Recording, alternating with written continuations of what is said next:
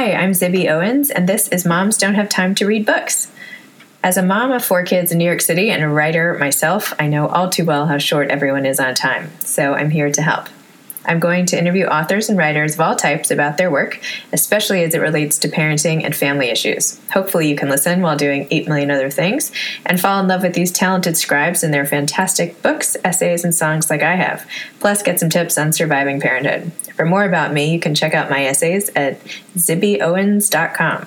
Today's episode of Moms Don't Have Time to Read Books is sponsored by Babo Botanicals. Babo Botanicals offers your family non-toxic and pure hair, skin, and sun solutions created with effective, natural, or organic ingredients. I use all their products myself and for my kids. Definitely check them out at Babo, B-A-B-O, babobotanicals.com, also for sale on Amazon. Today I have the privilege of interviewing Kwame Alexander. Kwame Alexander is a poet, educator, and the New York Times best-selling author of 25 books, including Rebound, The Crossover, which won the prestigious Newbery Award in 2015, and Booked. He has won many other literary accolades as well, including the Coretta Scott King Author Honor, the Lee Bennett Hopkins Poetry Prize, 3 NAACP Image Award nominations, the NCTE Charlotte Huck Honor, and the 2017 inaugural Pat Conroy Legacy Award. In addition to writing, Kwame has given back to communities around the world, including in Ghana, where his literacy program, LEAP, capital L-E-A-P for Ghana, trains teachers and has helped build libraries and health clinics. Kwame is the host and producer of the literary variety talk show Bookish, which airs on Facebook Watch, and is the founding editor of Versify, an imprint of Houghton Mifflin Harcourt books for young readers. He frequently visits schools and libraries, where he inspires kids with his book-in-a-day writing. He currently lives in Virginia with his wife and 2 daughters. Hi, Kwame. It's Zibby Owens. How are you? Good. How are you? Great. Thanks so much for doing this interview. I really appreciate it. No, thank you for all of your support, and I'm excited about it. I have to say, I just finished reading The Crossover, Rebound, and Booked, and I'm completely in awe of you. I feel like you're a literary genius. No, I'm serious. My son actually read your books first, and he couldn't put them down one after another, and he was like, Mom, you should check these out for your show. So a week later, I was crying in bed having read all of them, and anyway, your storytelling is just unique and moving and amazing. So wow, thank you. Well, that's cool. You're welcome. Can you hear me okay? Yes, I can hear you great. Thank you. Wonderful. So let's start at the beginning. I know you grew up in Brooklyn and then Virginia with a college professor father and school principal mother surrounded by words. Can you tell me how you started writing, especially writing poetry, and how that led you to be this ultimate innovator in children's publishing? I wrote poetry as sort of a necessity at an early age. It was for Mother's Day, and I was well-read, had written a lot of book reports and essays and things of that nature, and probably a few poems at home because my parents, believed that school didn't end when the school day ended. So I decided to write a poem for my mother on Mother's Day because I knew how to do it, and the response I got from her was just overwhelming. She just loved it, and she cried, and I was like, wow, words are really that powerful? And so that just was sort of the beginning for me. I didn't really take it seriously until the end of high school, senior year and the beginning of college, when, again, it became sort of a necessity. I was sort of involved in, at that point, the 1988 or 84 Democratic election. I was really into it because I remember Jesse Jackson running for president. And so I wrote a series of newspaper columns in support of his presidency at my high school. And just the uproar of people who were totally against everything I was saying, including my friends. They couldn't believe I would write articles in support of Jesse Jackson. I was like, wow, words are really powerful. Like, people really are. And then in college, Virginia Tech was pretty invested in companies that did business in South Africa. And so I was a sort of self-proclaimed activist urging our university to divest from those companies. And I used poetry to sort of get my point across. And we had rallies, and people really, it resonated with a lot of students. And I found that girls started finding me pretty interesting. And so then I started writing love poems, and it was on from there, Zibby. I was like, yes, poetry is powerful. Words are powerful. They're going to change not only the world, but they're going to change my life. And I took Nikki Giovanni's class at Virginia Tech, and it was on and popping from then on. And isn't it true that you wrote a poem to your wife when you were dating her, one a day for a year, and that's how you were courting her? Yeah, I wrote her a poem or a quote or a paragraph. I wrote her something every day for a year, and sometimes they were more poetic than other times. And I need to go and get those crates and read some of that stuff, because there was even a time during that year where she was upset with me about something, and so like for a month and a half, everything I wrote was trying to sort of make up and apologize. And so, man, but yeah, I really got in touch again with the power of words, because she ended up marrying me. So hey, it works. I'm thinking that's your next book. I don't know. Oh my gosh, interesting. All right, I get a percentage of this. No, I'm kidding. I've been talking about or thinking about writing a book for adults, like writing an adult novel, and so many ideas have come to mind, but certainly that's one that could work.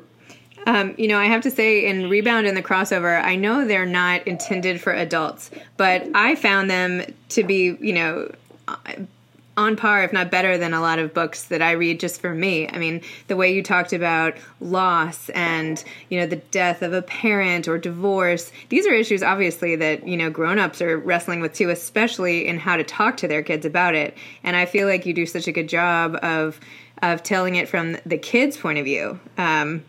You say, like, in Rebound, I wish I could stretch my arms like Reed Richards all the way to heaven and hug my father one more time, just one more time. And then it was so beautiful and booked. You wrote, in The Way a Door Closes, you wrote, from your window, you watch with love and happiness sink like twins in quicksand when she drives away, leaving you suffocating in sleeplessness, out of breath and hope, exhausted, trapped, falling. And then in the crossover, I'm sorry to butcher your writing with my horrible voice here, but I'm sure it's more melodic if you read it. But there are no coaches at funerals, no practice to get ready, no warm-up. There is no last second shot, and we all wear its cruel midnight uniform, starless and unfriendly.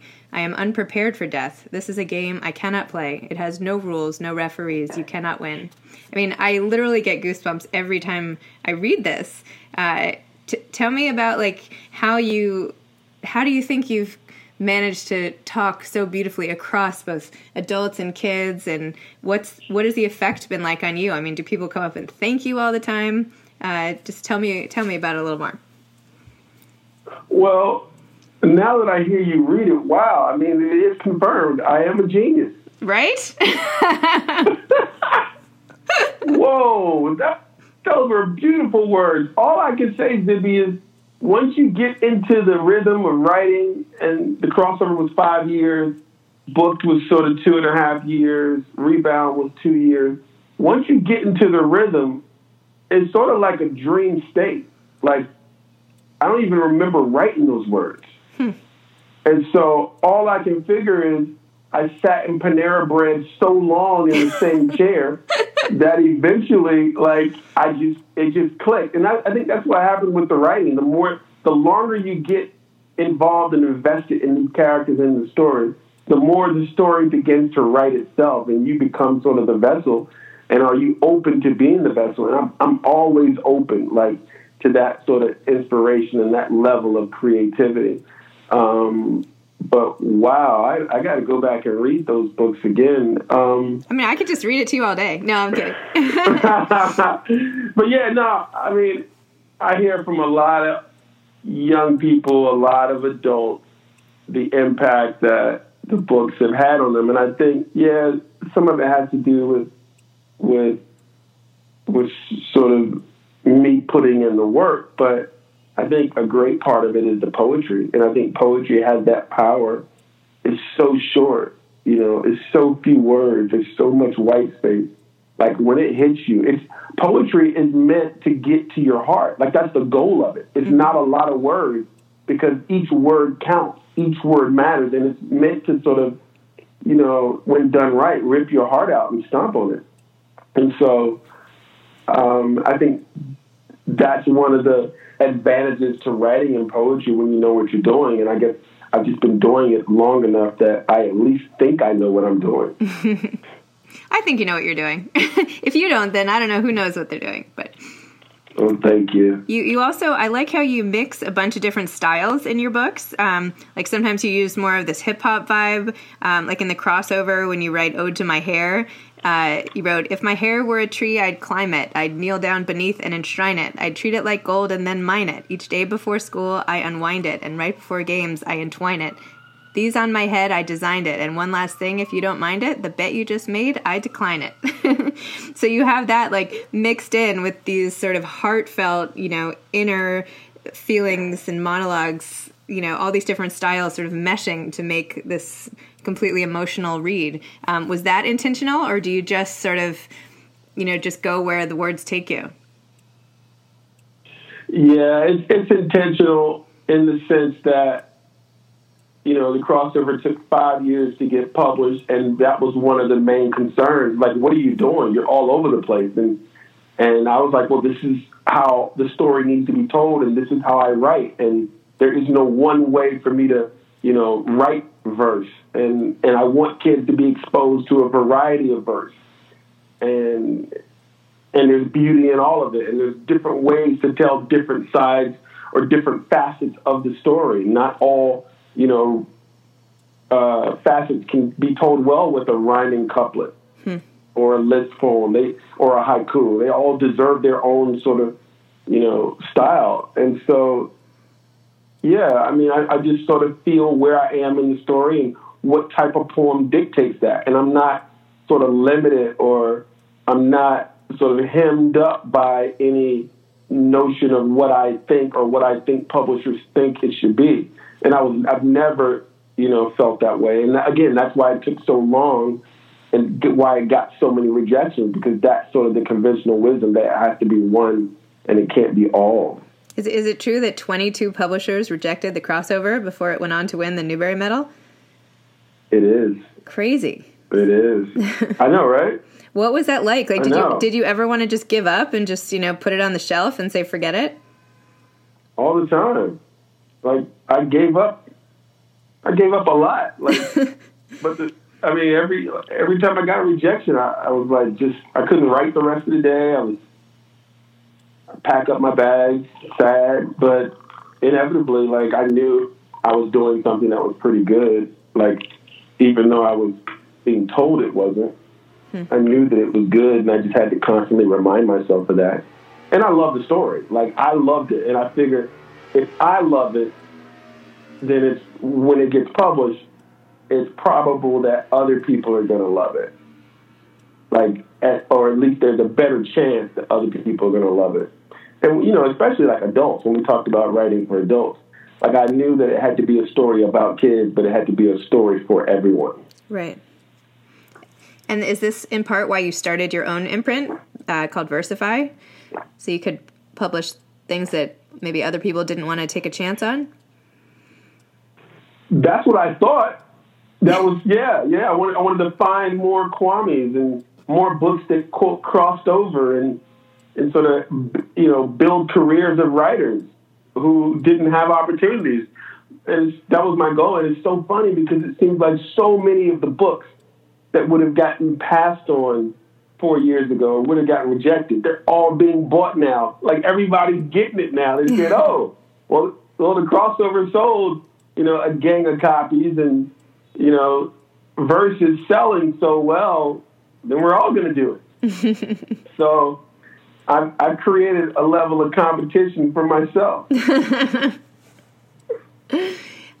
With Rebound and the crossover, did you have it all planned out? Just the story, not the way you told it, but the meat of it, the way everything sort of comes together in the end, and you explain how everyone's related, and you tie in, like Filthy McNasty, and even what they say to each other at night, and all these amazing things between the two books. Did you have that goal at the outset, or did you sort of decide to do that when you started the second book? You mean with crossover and Rebound? Yeah. Yeah, I knew that there needed to be connections. I knew that some of the connections already existed. I knew that some of them I was going to have to sort of really dig up, and said, oh, wait a minute, I think that's a connection too. Let me explore that. So some of them I knew in advance, and some of them I figured out later as I was writing. So is it true, and this is just a technical question, isn't April in Booked Skinny's daughter? Yes! Good, okay. How cool is that? That was really cool. I just wanted to make sure. Yeah, April is Skinny's daughter, and I think the next book is about April. Nice. Okay, awesome. Yeah, I think it's about April. So, yep. Excellent. So I figured after reading these basketball-centric works that you would be some sort of former champion basketball player. But then I read that you were actually a tennis star growing up, that you were number one on the tennis team and had traveled the country in the mid to late 80s playing in tennis tournaments. This is true? This is so true. I loved it. It was my sport. I mean, I loved playing basketball, but I loved, being competitive in tennis and playing in the tournaments, and probably because I just wasn't great or didn't spend a whole lot of time playing basketball, but tennis was something I committed, 5 or 6 years of my life to. I'm a huge tennis fan as well. Is there going to be a tennis book, maybe called Net or Slice or something? Well, I think there is going to be a tennis book. I think it's going to be called Love. Oh, I'm actually trying to write. I'm writing a memoir myself right now called 40 Love, about falling in love again at 40. Oh, that's great. I love it. Thanks. I love it. I can't wait for your book now. That's amazing. That's awesome. So your poem, Take a Knee, which you originally released on ESPN, which is super interesting in and of itself, is your poetic commentary on our country today. Can you tell me more about the meaning and intention behind Take a Knee, and also what you think about the NFL recently requiring football players not to take a knee? Like, the NFL needs to watch the poem, apparently. Yeah, I guess so. I mean, I wanted to sort of write about why we protest, why we write, why we take a knee. The alternative, I think, for this country would be something that we aren't prepared for. And there's only so long that you can, that you can take the life of a brown boy before a community of people who care about the lives of boys, of children, stands up and fights back. And so this is a way of this community saying, stop, no more. This is a way to protest that, and it's a way to do it in the spirit of, Gandhi and Dr. King. It's a way to do it that doesn't really hurt anyone. And it's a way that people can remain sane. Like, how do you remain sane when these lives of brown boys are being moved, are being shifted, are being, are being blown away like sand in a windstorm. Like, how do you remain sane in the midst of that when you have brown boys as children, or if you teach brown boys, or whatever, if you're just a human being who understands the value of life? Like, how do you remain sane and just move on with your day? And I think one of the ways you do that is you raise your voice and you share your voice and you make your voice heard about what's wrong. And taking a knee is what does that. I mean, it's something really simple. And you have to allow human beings the space to stand up for what's right. And so the poem was about that. And again, if you don't want people taking a knee, if you think that's unpatriotic, wait till you see the alternative. Because that's not good for anyone. Yeah. In your interview on The Opposition with Jordan Klepper, you say that poetry is instant access to humanity. Can you explain what you meant by that? Well, you said it best. You said after you read all 3 books, you cried. And you had this emotional connection. Like, that's humanity. When you feel connected to other people you don't even know.